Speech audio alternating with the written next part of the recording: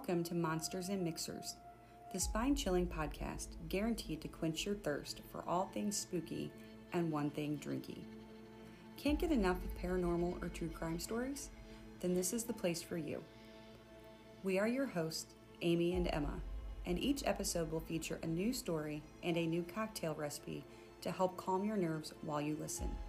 So grab your ingredients, pull the covers up tight, and prepare to be terrified by tales of the darkness among us.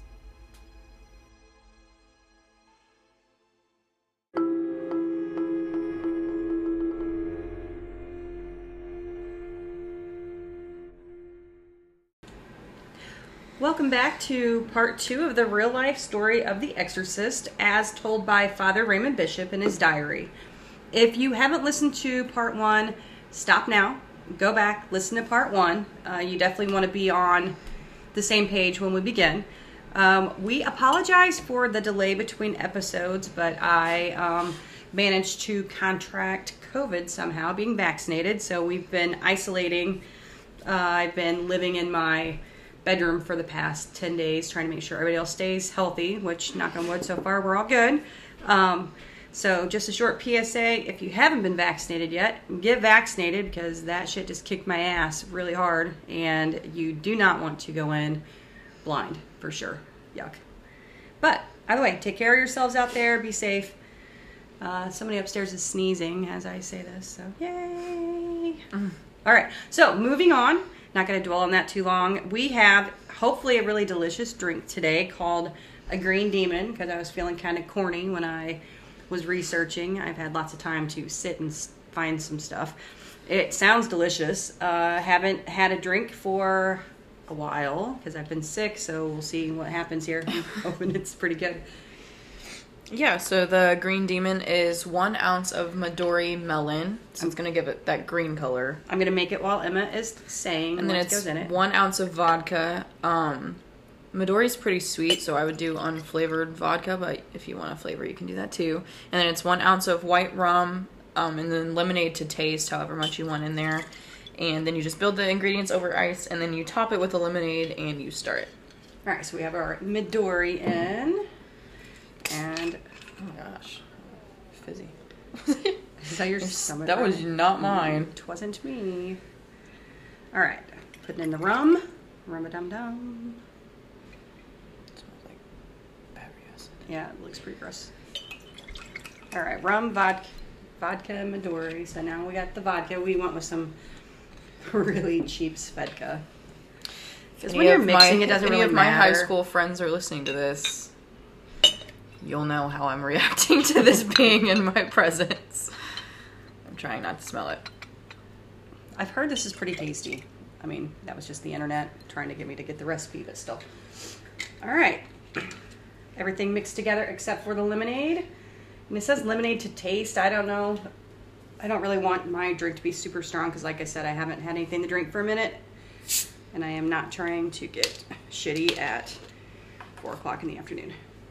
Why not? Ooh, I'm going to listen to that. Glug, glug. It's like radio theater. Is that good? Yeah, that's good. All right. Looks like the green ooze. Looks radioactive. Kind of looks like liquid flubber. All right, we're going to try it. All right, give it a stir. All right, cheers. Cheers.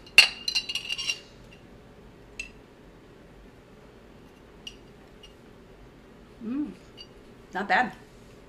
It's pretty tasty. All I can taste is the Svedka. Really, I don't taste it at all. I also just brushed my teeth, so. I give this 2 thumbs up. I'm going to apologize ahead of time. It's pretty good. For the throat clearing and things that I know I'm going to be doing. Because I am still on the mend here. Actually, I really like this drink a lot. It's pretty tasty. The melon's good. Mm-hmm.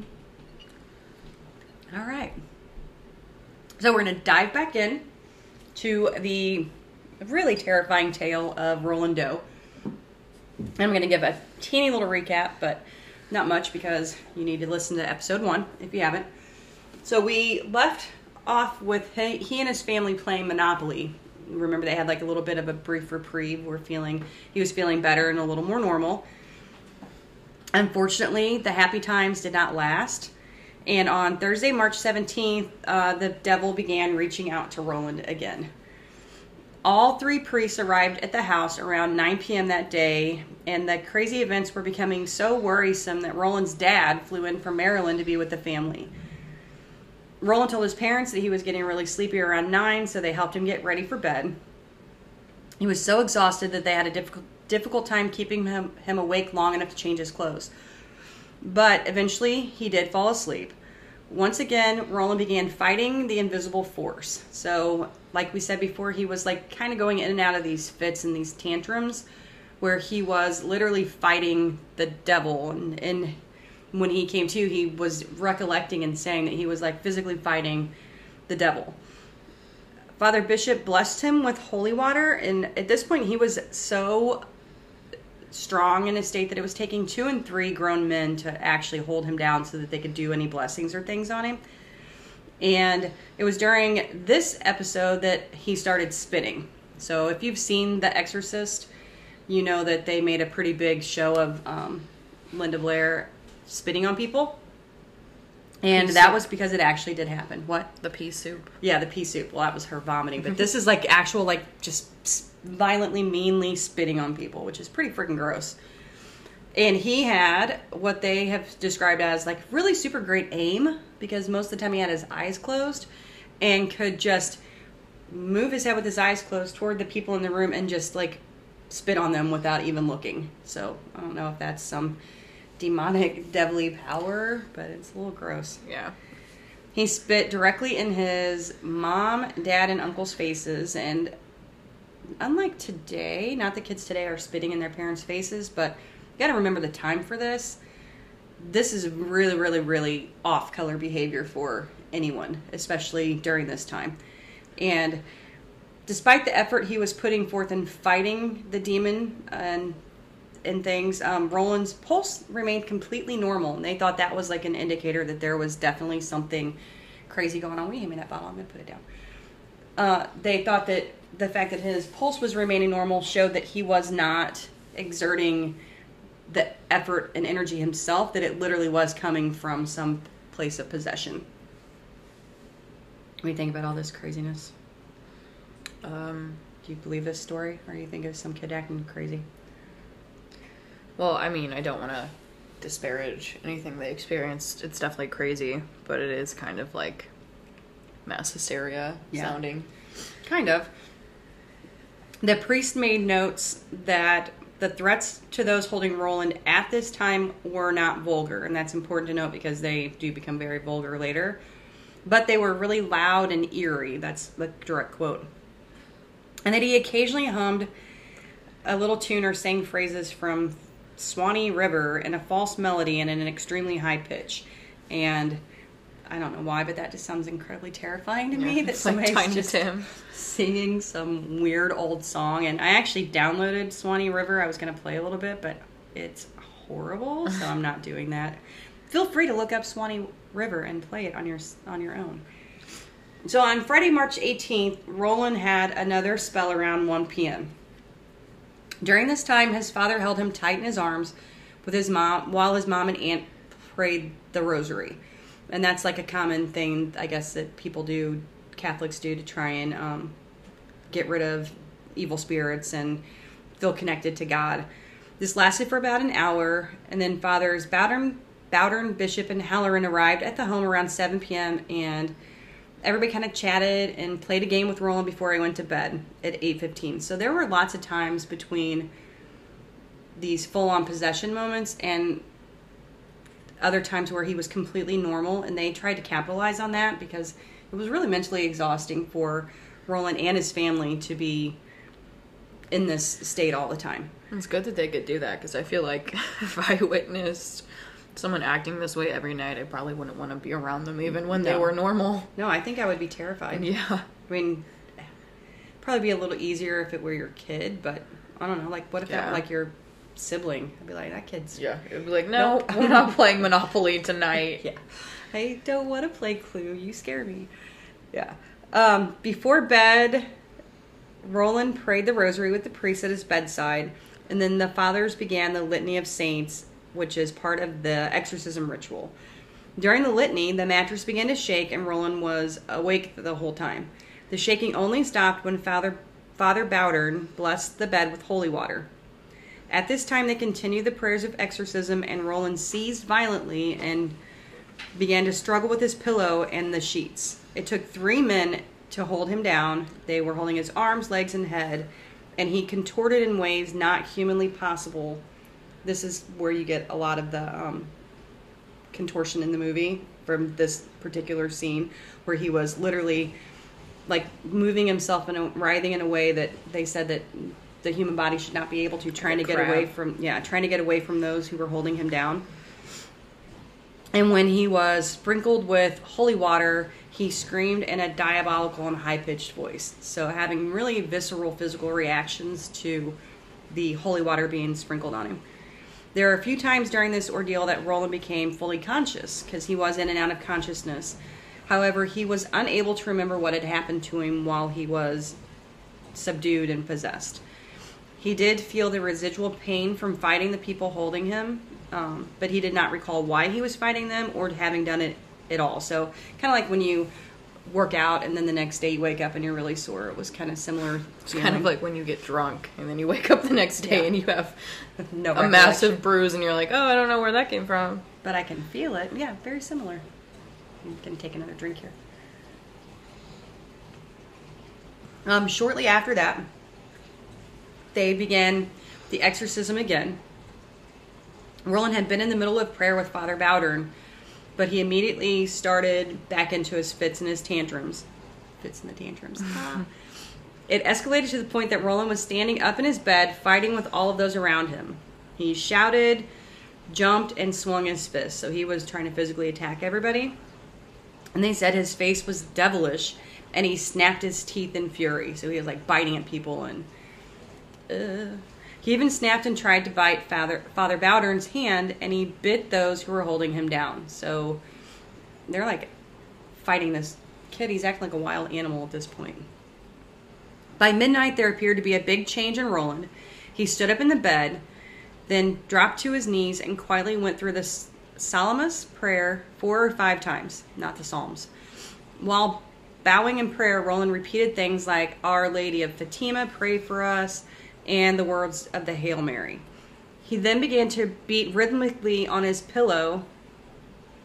I don't know why this scares me so much, but it sounds so scary. Those present said it sounded like the trotting of horses. So he's in bed and he's like beating like Monty Python, like horses trotting. And then he rose again and began fighting for the eviction of the devil. He gyrated in all directions, pulled the upper part of his underwear off, and held his arms high above his head in supplication, which is like in a begging to be set free way. Then he made as though he were trying to vomit from his stomach. So he's like pantomiming vomiting, or dry heaving, I guess would be the best way to explain it. And they said his gestures moved upwards, and it seemed as though he was trying to lift the devil up from his stomach to his throat. So he's like really retching and trying to get the devil out. He asked that the window be opened, and in a happy and victorious mood, he sweetly said, He's going. And finally, there he goes. So he thought that the devil had left him like during this violent vomiting session. His body fell limp upon the bed in a perfectly relaxed condition, and everything seemed completely normal. So to everybody observing and Roland and everything, it seemed like the exorcism had been a success. This is not the case, of course. When they asked him what happened, when they questioned him about his time, Roland said that he saw a huge dark cloud of black vapor in front of him that had like came out of his body. And in that black vapor, there was a figure in a black robe who walked away into the clouds. After this, Roland got out of bed, put on his robe, and walked the priest out. So he was acting pretty normal. He was very happy and seemed to have made a complete recovery by 1 a.m. This happiness, however, was short-lived, and at 2 a.m., Roland felt a strange sensation in his stomach and began to call out fearfully, He's coming back! He's coming back! Father Bowdern was called back in at 3:15, and they began the exorcism again. This lasted until 7:30 a.m. when Roland was finally able to fall into a natural sleep. So, poor kid. Mm-hmm. Poor priests, too. They're probably so tired.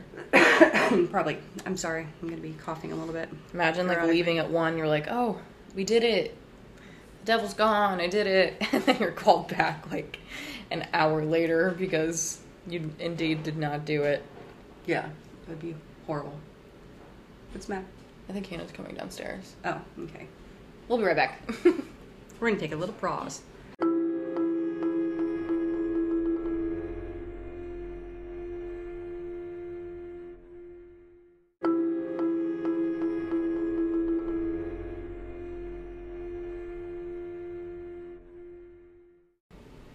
Okay, we're back. The exorcists are back at the house. It's Saturday, March 19th. It's around 7 o'clock when they get there, and Roland goes to bed about 8 p.m. because he is super exhausted from all the ordeals that are happening. He's hors d'oeuvres. All of the ordeals that are happening. They're eating a lot of appetizers. He needs to go to bed. Shut up. They began the exorcism at 8 o'clock, and during this time, Roland violently began shouting, laughing fiendishly, barking like a dog, and snapping his teeth diabolically at everybody around him. Those that were present were really shocked because before this began, Roland had never been violent ever. He was a pretty chill kid. There were several occasions when the exorcist asked for a sign, and Roland uncontrollably urinated. Prior to the urination, Roland had doubled over with pain in his stomach and woke up crying. When he awoke, he complained that the urine burned him and his throat. And during the exorcism rite, Roland sang songs beautifully and in a clear and professional manner, which they said he did not possess that ability. He did not have a good singing voice. He was not known to be able to carry a tune, but for some reason, during his possession, he was able to sing just like he was, a professional. Like he was on tour, and they didn't understand why that was. He also called out playfully to one of the priests present over and over again, like kind of toying with him and playing with him, and it was really playful until the priest did not respond, and then his voice became really harsh, and his expression became really mean, and he said, "Father," redacted, they didn't say his name, "you stink," which sounds kind of like a really minor thing to say to someone, but as a family who was very respectful of religious figures, it was pretty shocking. Shortly after this, Roland began to violently fight the demon until 3 a.m. when he fell into a deep slumber. The exorcist waited for an hour and a half, and then they left. Some of the vulgarities that they noted Roland sang this night were, because remember we talked before about how he hadn't been using vulgarities yet, but now he is. "Get away from me, you assholes. Go to hell, you dirty sons of bitches. God damn you, sons of bitches, and you dirty assholes." So, quite salty language. Like someone who just learned bad words. Yeah, quite salty language for someone who was not known for salty language. Well, she's just like using this all as an excuse to let his frustrations out. I don't know. It seems like a pretty elaborate plan to just pee yourself in bed. And then there's a few days where not a whole lot really happened. Wait, the dates are just kind of messed up, actually. The next day on Monday... That's not the next day. It's a day past. Oh, yeah, I'm sorry. Yeah, you were right. Right. A day. Yeah, a day had passed. So on Monday, March 21st, Roland's family was losing a lot of sleep, and his mom had to be taken to the doctor for exhaustion. So they decided that it was best for Roland to go to the hospital. And that would kind of give everybody a little bit of a break, because these priests have been coming in every day like 7 or 8 and staying sometimes until 7 in the morning, and that's got to be taking a toll on the rest of the house. So it's at this point that he is brought to the Alexian Brothers Hospital, which is in St. Louis. I believe it's SLU Hospital is what it's called today, correct? I don't know. SLU Maybe. Hospital? I think Could so. be. St. Louis University Hospital.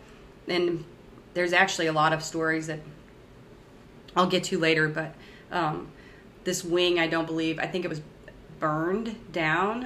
It accidentally burned down, but there's been a lot of talk about some crazy things that have happened to this day in that part of the hospital where this happened. So he goes to the Alexian Brothers Hospital, and he's put into a room away from regular patients. And they did that for his sake and for the other patients' sake, so that they didn't hear him screaming in the middle of the night, and so that they were able to rest, and he was able to rest also. It was also thought to be a good idea for him to be away from everybody and stuff and be at the hospital because they had special equipment for holding patients down in bed. So previously they had 3 or 4 guys that were having to hold him down. Now they're going to be able to actually strap him to the bed, which, poor Roland, that sounds really scary. So he was put to bed at 10, and naturally he was afraid because, like I said, they were going to strap him down. The room he was in had a barred window. There were straps on the bed. There was nothing on the walls, and it didn't have an indoor doorknob. So he was essentially a prisoner in this room. I think I probably would have freaked out a little bit too. It sounds really terrifying. Especially when you're like 12 years old. Yeah, he's a little kid. Father Bowdern again began the litany of the exorcism, and this time there was no discernible reaction on the part of the devil. The priest left the room, and Roland's father read prayers to help him sleep peacefully through the night. And his dad decided he was going to stay with him the whole time, which is a pretty bro move because that's not really nice to put your kid in there. The next morning, they decided that they were going to go ahead and take Roland home for the day.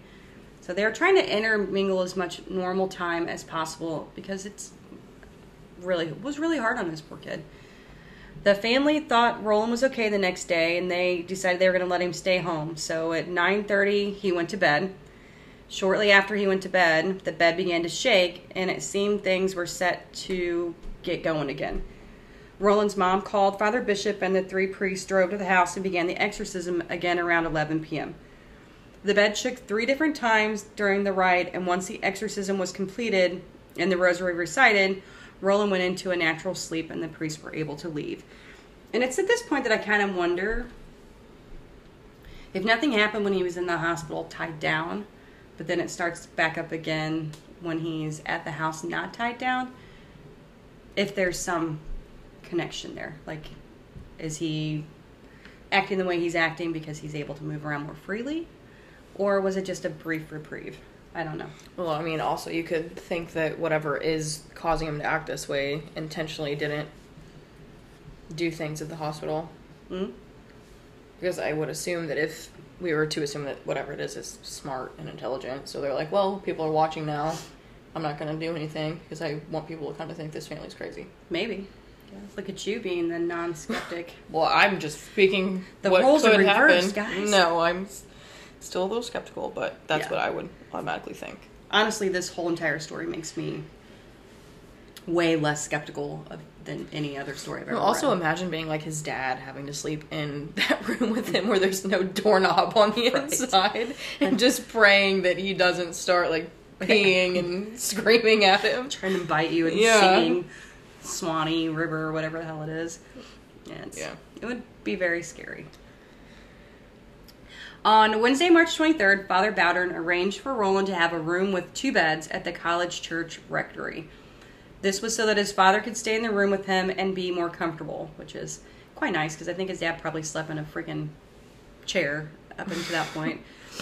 Around 9:30, Roland received some small prayers of faith, hope, love, and contrition, and immediately fell into fits again. He fought, kicked, and spit so fiercely that 3 men could hardly hold him down. Throughout the course of the night, Roland was so violent that he broke Mr. Halloran's nose and caused Father Rue's nose to bleed. So he's really getting some good licks in there. Despite his eyes being closed during the attack, kind of like when he was spitting earlier, his blows were deadly accurate and very quick. So he was able to, with his eyes closed, make full-on contact to the point where he broke one guy's nose and bloodied another, which doesn't sound like normal human behavior. At the end of the prayer, Roland urinated a great deal, and when he came to again, he complained of a burning sensation from the pee. This happened 4 or 5 times during the evening, and he also passed what they described as some really foul-smelling gas, which most farts don't smell great, but I think we're to assume this was of a different... Maybe he has a UTI. It does kind of sound like he's peeing a lot. Stop it. Once again, the language of Roland became abusive and dirty. By this time, Roland claimed to have met one of the fathers in hell during the year 1957. So he's saying, I was in hell, it was 1957, and you were there, buddy. And he said he was surprised to find the father in hell. And then he began to speak of his own penis in a vile way. And I'm not sure I'll be able to get through this without laughing because it's ridiculous. He referred to it as, see, Emma's laughing, a beautiful pecker, a willy dilly pilly so round, so firm, with a red top and a hole in the middle. Ew. He then pulled the towel from his crotch and shook his body in a suggestive and shimmying fashion. So this is the part of the Exorcist movie, if you've seen it, where Emma likes to say her favorite line. I'll say it when the time's right. Okay. So he is really escalating in his dirty talk, and it's disgusting. His expressions were said to be very lowly and smacked of the abuse of sex. So he was definitely talking in a manner that was not normal for him. When Roland would regain consciousness on the rare occasion, he would say the men down in hell were using filthy language. It should be noted that Roland did not use profane language in normal life, and he was not exposed to such language. His family didn't talk like that. I mean, I'm sure he probably was, like, on the playground and things like that. Yeah. But I'm not sure any kid on the playground saying anything about their beautiful willy-dilly-pilly. Because they probably would have gotten their ass beat for being disgusting and weird, yeah. But finally, around 2:30 a.m., Roland, after contorting, barking, and singing, finally fell limp into sleep. This poor kid is really going through it, man. And yeah, it just keeps escalating. Everyone involved is going through it. Yeah, it really does keep escalating. So the next day, back at the rectory, Roland began having reactions at 9:45 p.m., and they lasted until 2:30 a.m.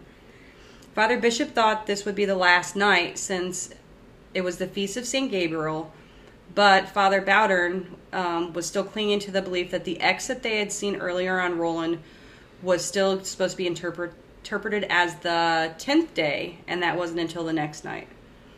Roland had great physical strength again on this night, and it took 4 men to hold him down. He also screamed, barked, sang, urinated, passed more foul-smelling gas, and hurled insults at people. At this time, he claimed to meet another one of the fathers in hell in the year 1956, and called him a big fat ass and an ox. I do not know if he was indeed a big fat ass and an ox, but Roland seemed to think he was. Yeah. He also made up rhymes to insult Michael, who was a workman that was trying to help. This was nothing compared to the filthiest talk that began around midnight when the Feast of Annunciation began. Roland spoke of kissing his pecker and using it for pleasure. Then he would ask the room, "Isn't it pretty?" He also turned to the priest at his bedside and told them, "You have big pricks too, and you like to rub them up and down. You have big teeth, you big ox."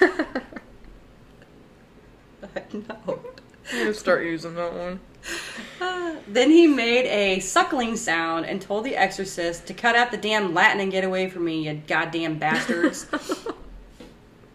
Around 2 a.m., Roland taunted the bystanders and said in a coy tone, "You like to stay with me? Well, I like it too."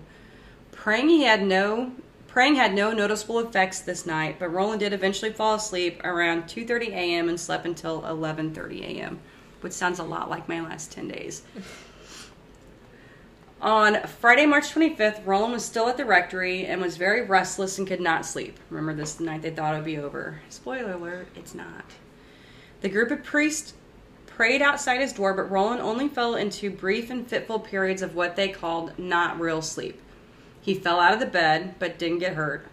At one point, he walked awkwardly into the arms of Father Bowdern and Father Rue. Shortly before midnight, he lay prone on his back with his arms stiff at his side. He began a leg and arm movement similar to a gymnastics exercise.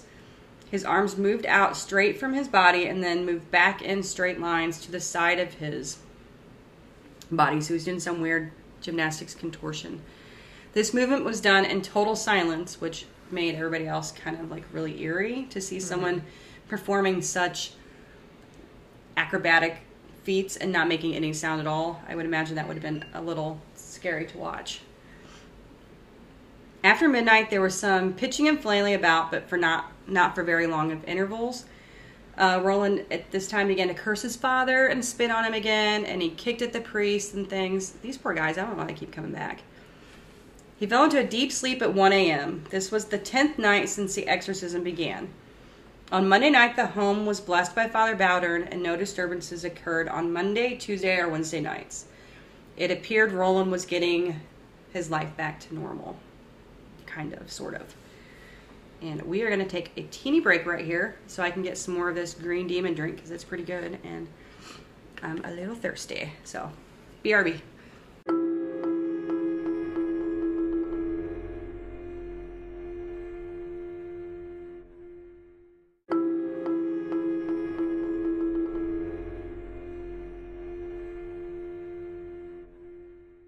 Fucking hell. And we are back.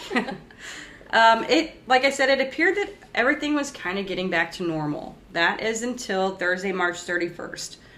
At 11:30 p.m., Roland went downstairs and complained that he was feeling ill and that his feet felt cold and then hot. So it was like back and forth, like my feet are cold, my feet are hot, which I think is not an abnormal feeling if we're getting sick to have hot spells and cold spells. But it wasn't normal sickness. When the family went up to the bedroom with him, the disturbances began again. First, the shaking of the bed, and then he began to write on the sheet with his finger, explaining between spells that he seemed to be reading from a blackboard. The family was unable to make out what he was writing on the sheet because he was kind of like writing with his hand. And then he began to tell them what he was seeing on the blackboard, and his cousin started taking notes. So the cousin took the following notes. It said, "I will stay 10 days, but will return in 4. If you stay and become a Catholic, it will stay away. God will take it away 4 days after it is gone 10 days. God is getting powerful. The last day when it quits, it will leave a sign on my front. Father Bishop and all people that tangle with me will die a terrible death." So this is what Roland is saying that he is seeing, which is really scary, heavy stuff. The family called the rectory about midnight, and Fathers Bowdern and Van Roo arrived at the house at about 1 a.m. Father Bowdern began the rite of exorcism, and I've tried to look up some of these things because there's a lot of Catholic terms that I'm not real familiar with. So if you are Catholic and you want to educate me a little bit on the rites of exorcism, I'd appreciate it, because at the Principio, which is near as I can figure, it's like a really pivotal part of the rite of exorcism. It's kind of like Climax. Like a climax. That would be a good way to say it. So at this point, Roland, while in a spell, called for a pencil. He addressed one or both of the people, Pete, and most frequently referred to as Joe. So he's talking to these people, Pete and Joe. He began to write with it on the head of the bed with the pencil that was covered with a white cloth. So he's able to then, instead of having somebody dictate for him, he's writing on his own.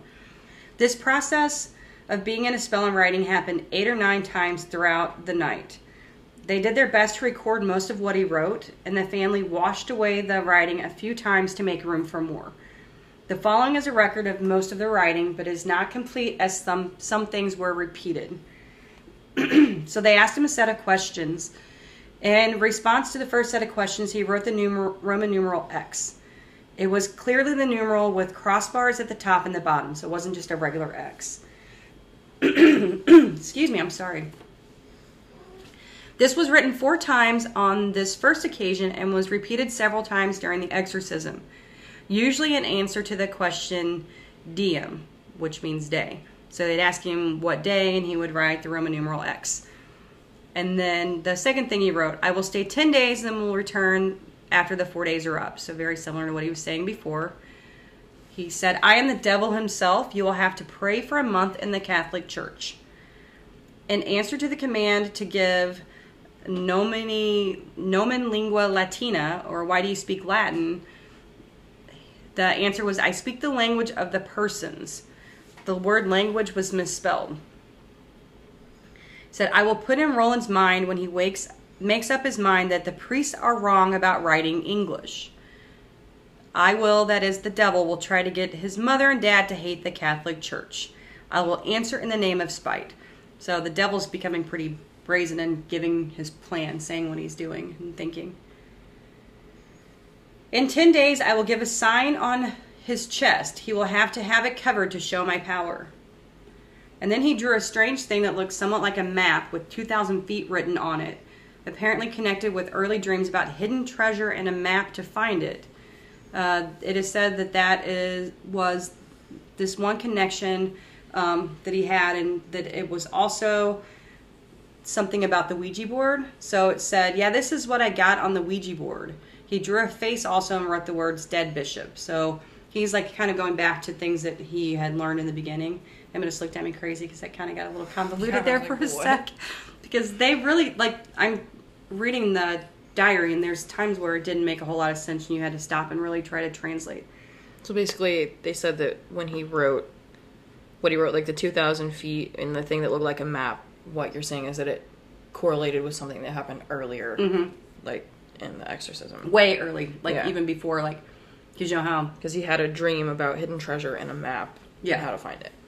Okay. And they had asked remember they had asked the aunt where the treasure was? Yeah. And so it's pertaining to that started it all. Yeah. Aunt, crazy lady who came back from the dead, supposedly. And they also said, you will not believe me, then Roland will suffer forever. So if you don't believe them, he's going to take his soul to hell. And when commanded to give a sign in Latin, he wrote meaningless marks on the paper. They were not even letters of the Roman alphabet, which I think is kind of telling. They asked the devil to respond in Latin, he should be able to do so. But the kid was like, no, scratch mark. He's already, like, written in Latin, though. Yeah. So maybe he just didn't want to. And he's like, screw you, I'm done. On Friday, April 1st, the family and Roland agreed for him to be baptized Catholic, which is a big deal because the family was not Catholic, they were Lutheran. Roland had been being instructed in the Catholic doctrine since Wednesday, March 23rd, under the direction of Father McMahon. It had been previously decided that Roland would be confirmed in the Lutheran Church, but the recent events and Roland's own personal choice changed that. The family decided they were going to let him decide what he wanted to do. Plus, I would imagine all of the possession probably made him a little more of a firm believer in the rights of and he was also given, like, a clear instruction, like, you'll have to pray for a month in the Catholic Church. Yeah. Like, I'm not leaving until you become Catholic, essentially.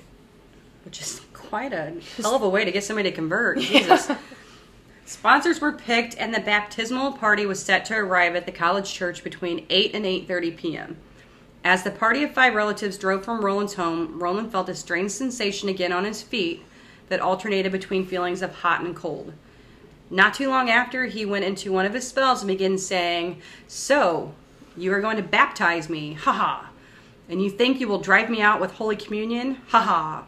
He then grabbed the steering wheel while his uncle was driving, and his uncle was forced to pull to the curb in order to subdue the violence. So he, like, freaked out and started trying to, like, run him off the road. There's 5 people in that car, and not a single one thought to not let him grab the steering wheel. Were they letting him ride shotgun? No, he was in the back seat and, like, lunged forward. Everyone's just like, I'm not touching it. Roland stiffened up and fought his uncle. It was a major task to remove him. Oh, no, he was in the front seat. It was a major task for them to remove him from the front seat and force him into the back of the car. Roland's father and uncle held him in the back seat while Roland's aunt drove. Even with careful supervision, Roland leaped up to grab his aunt while she was driving. And then they had a side note. It literally says in here, things of note. The radio in the car would be operating completely normal when Roland was fine. Like, they'd be listening to music. And the minute he would go into, like, one of his spells and start attacking people, the radio would stop working. Mm-hmm. So there's some serious demon interference going on. Once they got to the church, it was really difficult for 3 men to carry Roland into the rectory from the car. And when he was inside, he began to shout and spit. He was thrown on the floor of one of the parlors, and ice-cold water was thrown on him in an effort to bring him out of his spell. And that did not work. Both Roland's father and uncle were left completely exhausted from the battle, and Roland was carried to the 3rd floor of the rectory and placed on the bed. There was, at that time, little hope that they were going to actually be able to do the baptism in front of the presence of the chosen sponsors because he was acting so crazy.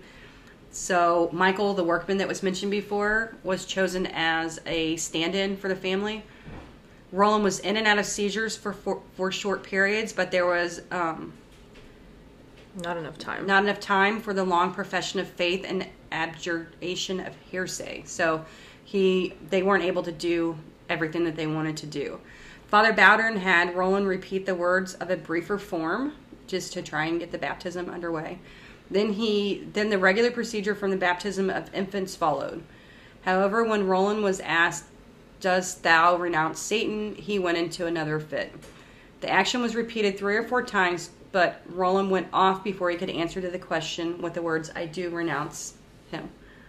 Sorry, I can just see the one of my cat's toys just slowly bounce down the stairs. We're going to start calling this Monsters, Mixers, and Cats because every single episode we have a cat-related issue. And this is... Godiva is playing with her poof on the stairs. At least she's trying to be quiet about it. Freaking cats. So, finally, Roland was able to be normal long enough to give answers. When Father Bowdern came to the baptism proper, the physical resistance exceeded any violence of any previous evenings. He was able to remain conscious for the words, and I'm going to butcher this, Ego te baptismo in nomine Patris. Baptizo, not baptismo. I didn't say baptismo, did I? Yes, you did. Like gazpacho. See. And then there was a violent upheaval. Nonetheless, the baptism was completed with a generous amount of baptismal water. It seemed from the reactions that the Lutheran baptism that he had previously had not been administered properly, or that it had not taken effect. After the baptism, the Catholic baptism, the prayers of the exorcism were continued, and the usual spitting, gyrating, cursing, and physical violence continued until 11:30 p.m. So, this poor kid. Yeah. It's something, man. I don't know. I think I probably would have given up and ran away. At this point, they think the end is near. I'm not so sure I believe that. On Saturday, April 2nd, Roland awoke at 9:30 a.m. He was agitated and threw a pillow at the light, breaking both the shade and the bulb. He also broke a crockery basin that was in his room. And I looked this up because I did not know what a crockery basin was. And it's a portable, bowl, like a bowl basin that has a pitcher with it that old-timey people would, carry to the side of the bed to use, wash your hands and things. Mm-hmm. I actually kind of want one. It sounds kind of cool. And why wouldn't he break things or throw shit today? It's only the day he was to receive his first Holy Communion, so the devil was probably a little nervous about that. Fathers Bishop and O'Flaherty were called in to assist Father Bowdern in the preparation for the Holy Communion, and right away they knew there was going to be a struggle, despite there not being any difficulty in going through the conditional confession. When Father Bowdern began the prayers for the Holy Communion, Roland went into his spell, kept his eyes shut and his mouth closed. So I kind of picture an obstinate child, with their mouth clamped closed. But he was not hard to hold at this time. Roland rallied for brief moments, yet whenever Father Bowdern brought the Eucharist particle near him, he went into a spell. On 5 different occasions, when the particle was placed in Roland's mouth, he spit it into the corporal, which they held up in front of his mouth out of caution, because they knew he was going to be doing that. After nearly 2 hours of vain attempts, so they were trying to give him Holy Communion for 2 hours, Father O'Flaherty suggested that they pray the rosary in honor of Our Lady of Fatima, especially since this was the first Saturday of the month, which I guess is something special and holy. When the fathers completed the rosary, another attempt was made with the Holy Communion, and this time Roland was able to swallow, and he made his first Holy Communion under what they considered was extraordinary opposition. Roland finished dressing himself and prepared to leave for home. Father Bowdern asked Father O'Flaherty to drive the car while he himself, Roland's father, and Roland sat in the back seat. It was about 11:45 a.m. Only a few minutes after the car was in motion, Roland jumped up off the seat and grabbed Father O'Flaherty and had to be pulled off of him with force. Why is he always attacking these people driving? Roland was not normal on the road for more than a few minutes at a time, and at home he came to long enough to eat a fairly good-sized breakfast. During the remainder of the day, there were only brief intervals of consciousness. The sacraments had stirred up Satan more than any other thing to date. Fathers Bowdern, Bishop O'Flaherty, and Michael arrived at Roland's home at 7:40 p.m., where the spells continued until around 8:40, when Roland came to and ate a bowl of ice cream. So, these moments of brevity where he is very normal make my heart ache so much for this poor kid. It's kind of weird. It is weird, but it's so sad. Like, he's eating breakfast one minute and then fighting for his eternal soul the next. You know, and then he's like, oh, I'm going to have some ice cream and play Monopoly, and I'm going to spit on you and bite you. It's really quite scary. At 11:15, Roland ran downstairs and sat on the arm of a parlor chair. So he's kind of feeling, I guess, a little normal for a sec. But he was becoming so nervous that he could hardly stay in the bedroom. So that's why he ran downstairs. Father Bowdern feared Roland would become violent downstairs, so he asked Roland to go back to the bedroom. In typical teenager fashion, Roland trotted up the stairs, so he's kind of like huffing up the stairs. Once upstairs, he ran straight to his room toward the reliquary? What do we think? I have no clue. All these fancy words. Of the Holy Cross. Father O'Flaherty caught his hand before it could reach the container, but Roland was able to reach the open ritual and tore 4 pages out of the exorcism formula. The priest said he was able to grasp the formula with lightning speed, so he's getting superhuman speed again. Father Bowdern commanded Roland to respond to the Precipio, but the only response was, stick it up your ass, no, or laughing in ridicule. At 12:15, his spells continued, and Roland still refused to answer to the prayers. However, writing appeared on him again. The letters "Go" were printed in red as they were on the first night of the exorcism. At the command, Dicus Mil Team, 3 parallel scratches appeared on Roland's thigh. And then at Horum, an X was branded and 3 8s were branded on different parts of his body. I'm not sure what the significance of the 8, and they never mention it again, so I don't know what that means. At 1:15 a.m., Roland was so nervous that he begged to get out of his bed and sit on a chair. His hands trembled in a nervous frenzy, and he begged his father to take him back to Washington on Sunday. He said he could not stand the ordeal any longer, and he feared he was going crazy, which I think is a normal way to think. Finally, around 1:40 a.m., he fell into a natural sleep and was granted reprieve for the night. The 8s could be like infinity. Yeah, maybe. Like forever. It's possible. Maybe they misinterpreted it and thought it was an 8 and it wasn't. You got a basic white girl tattoo? I do not, but he does. No, I said he did. Yeah. On Sunday, April 3rd at 7 a.m., Roland threw a pillow against the ceiling light, but then went back to sleep. There was another short seizure at 8:30, but Roland went back to sleep until 11:30 and then ate breakfast. He is a late riser. About noon, Roland walked downstairs, but went into spells several times. None of them were serious until around 4 p.m. when Roland and his family were outside. They were playing ball. He was playing ball with his dad and 2 uncles and a cousin. And this makes me so sad because he's just trying to have a normal day. At one point, he tried to throw the ball to his father, but he began to stagger as if he was drunk. His father rushed over to his assistance, and then Roland began to run in a straight line across the lawns of 2 neighbors. He ran with his eyes shut and with high speed, which I don't know if I should laugh at that or be terrified that he's just running with his eyes closed. It's so terrifying. 3 men closed in on him and then carried him back home. When he got home, he lifted the heavy kitchen table with one of his legs.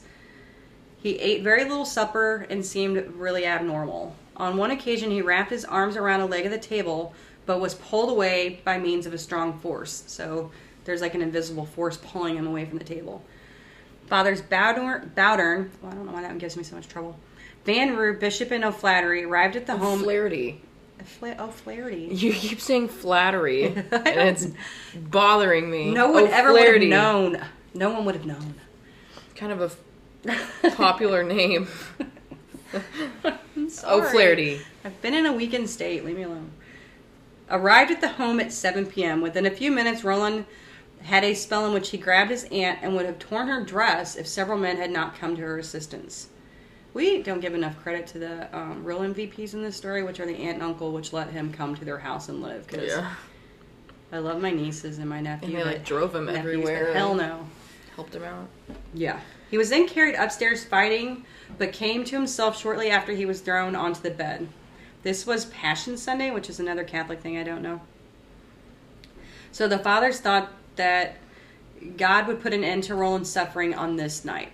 The exorcism was began in full, but there was no response to the Principio. This night brought about a new horror.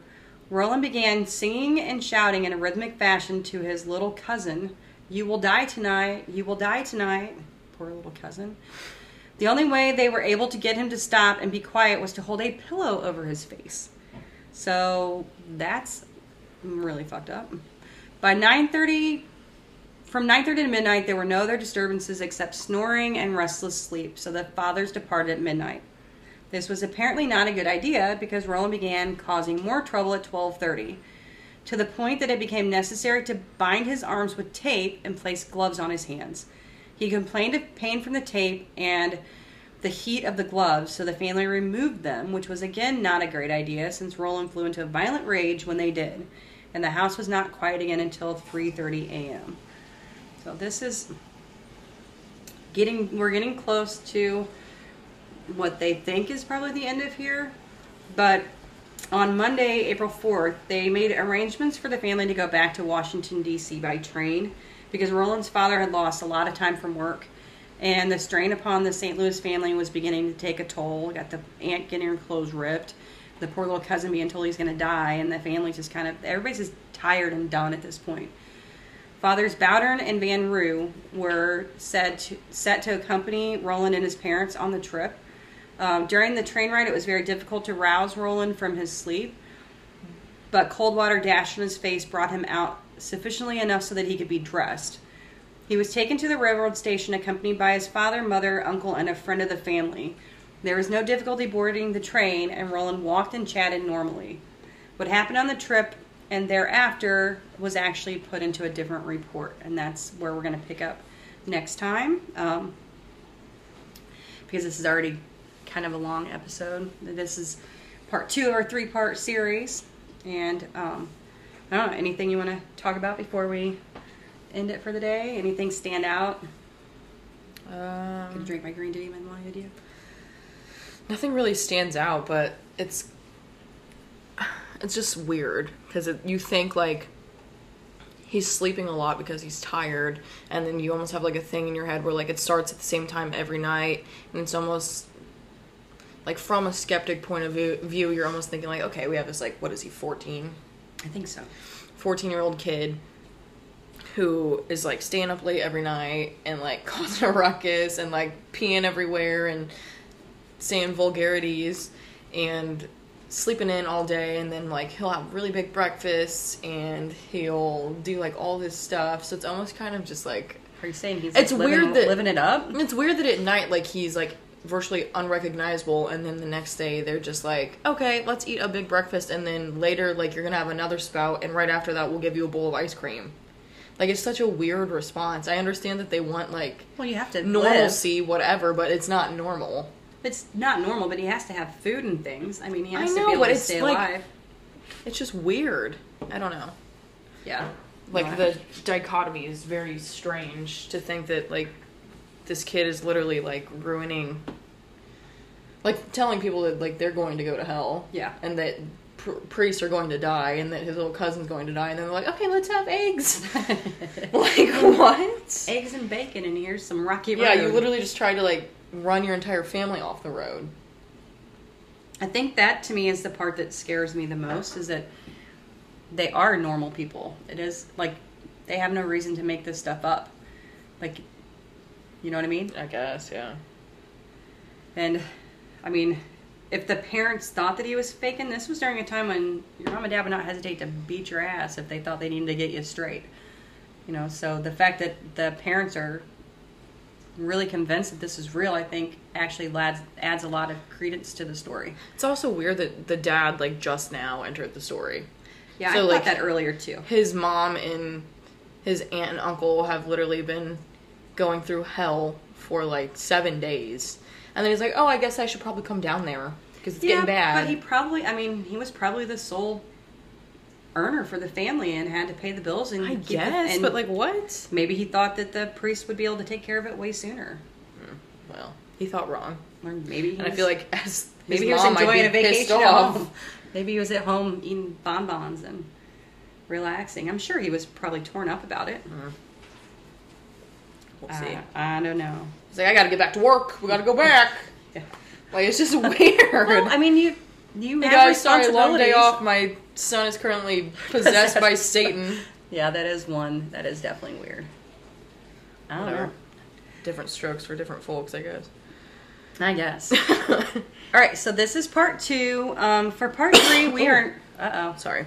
We are Just not choked. going to have a new drink for part 3, but if you would like to join us in a drink, we are going to either have our Shandy or the Green Demon. So it depends on which one we feel like making at the time. Remember, the Shandy was the beer and lemonade, and the Green Demon is the one we just had. You can find all the recipes on Facebook, where we would like for you to go and like and follow us if you have not yet. I don't know. I guess we'll just kind of take a little break and be back in a couple days with part 3. I think we're gonna have a guest on part 3. Oh yeah, too. in part 3 we will have Neil French, who is a friend of mine from work and a very avid Exorcist buff, I guess would be a good word, but has done extensive research, and he's going to actually bring some information about the movie set and things that happened. It's considered one of the cursed movies, and that'll be really super cool. So we'll wrap up the story, and then we'll have more of like an open conversation or dialogue about different things and stuff like that. Yeah. But yeah, we will see you next time when we dive into another terrifying tale and concoct a new delicious drink to wash down the horror. Now get out there and meet some ghosts. And make some toast.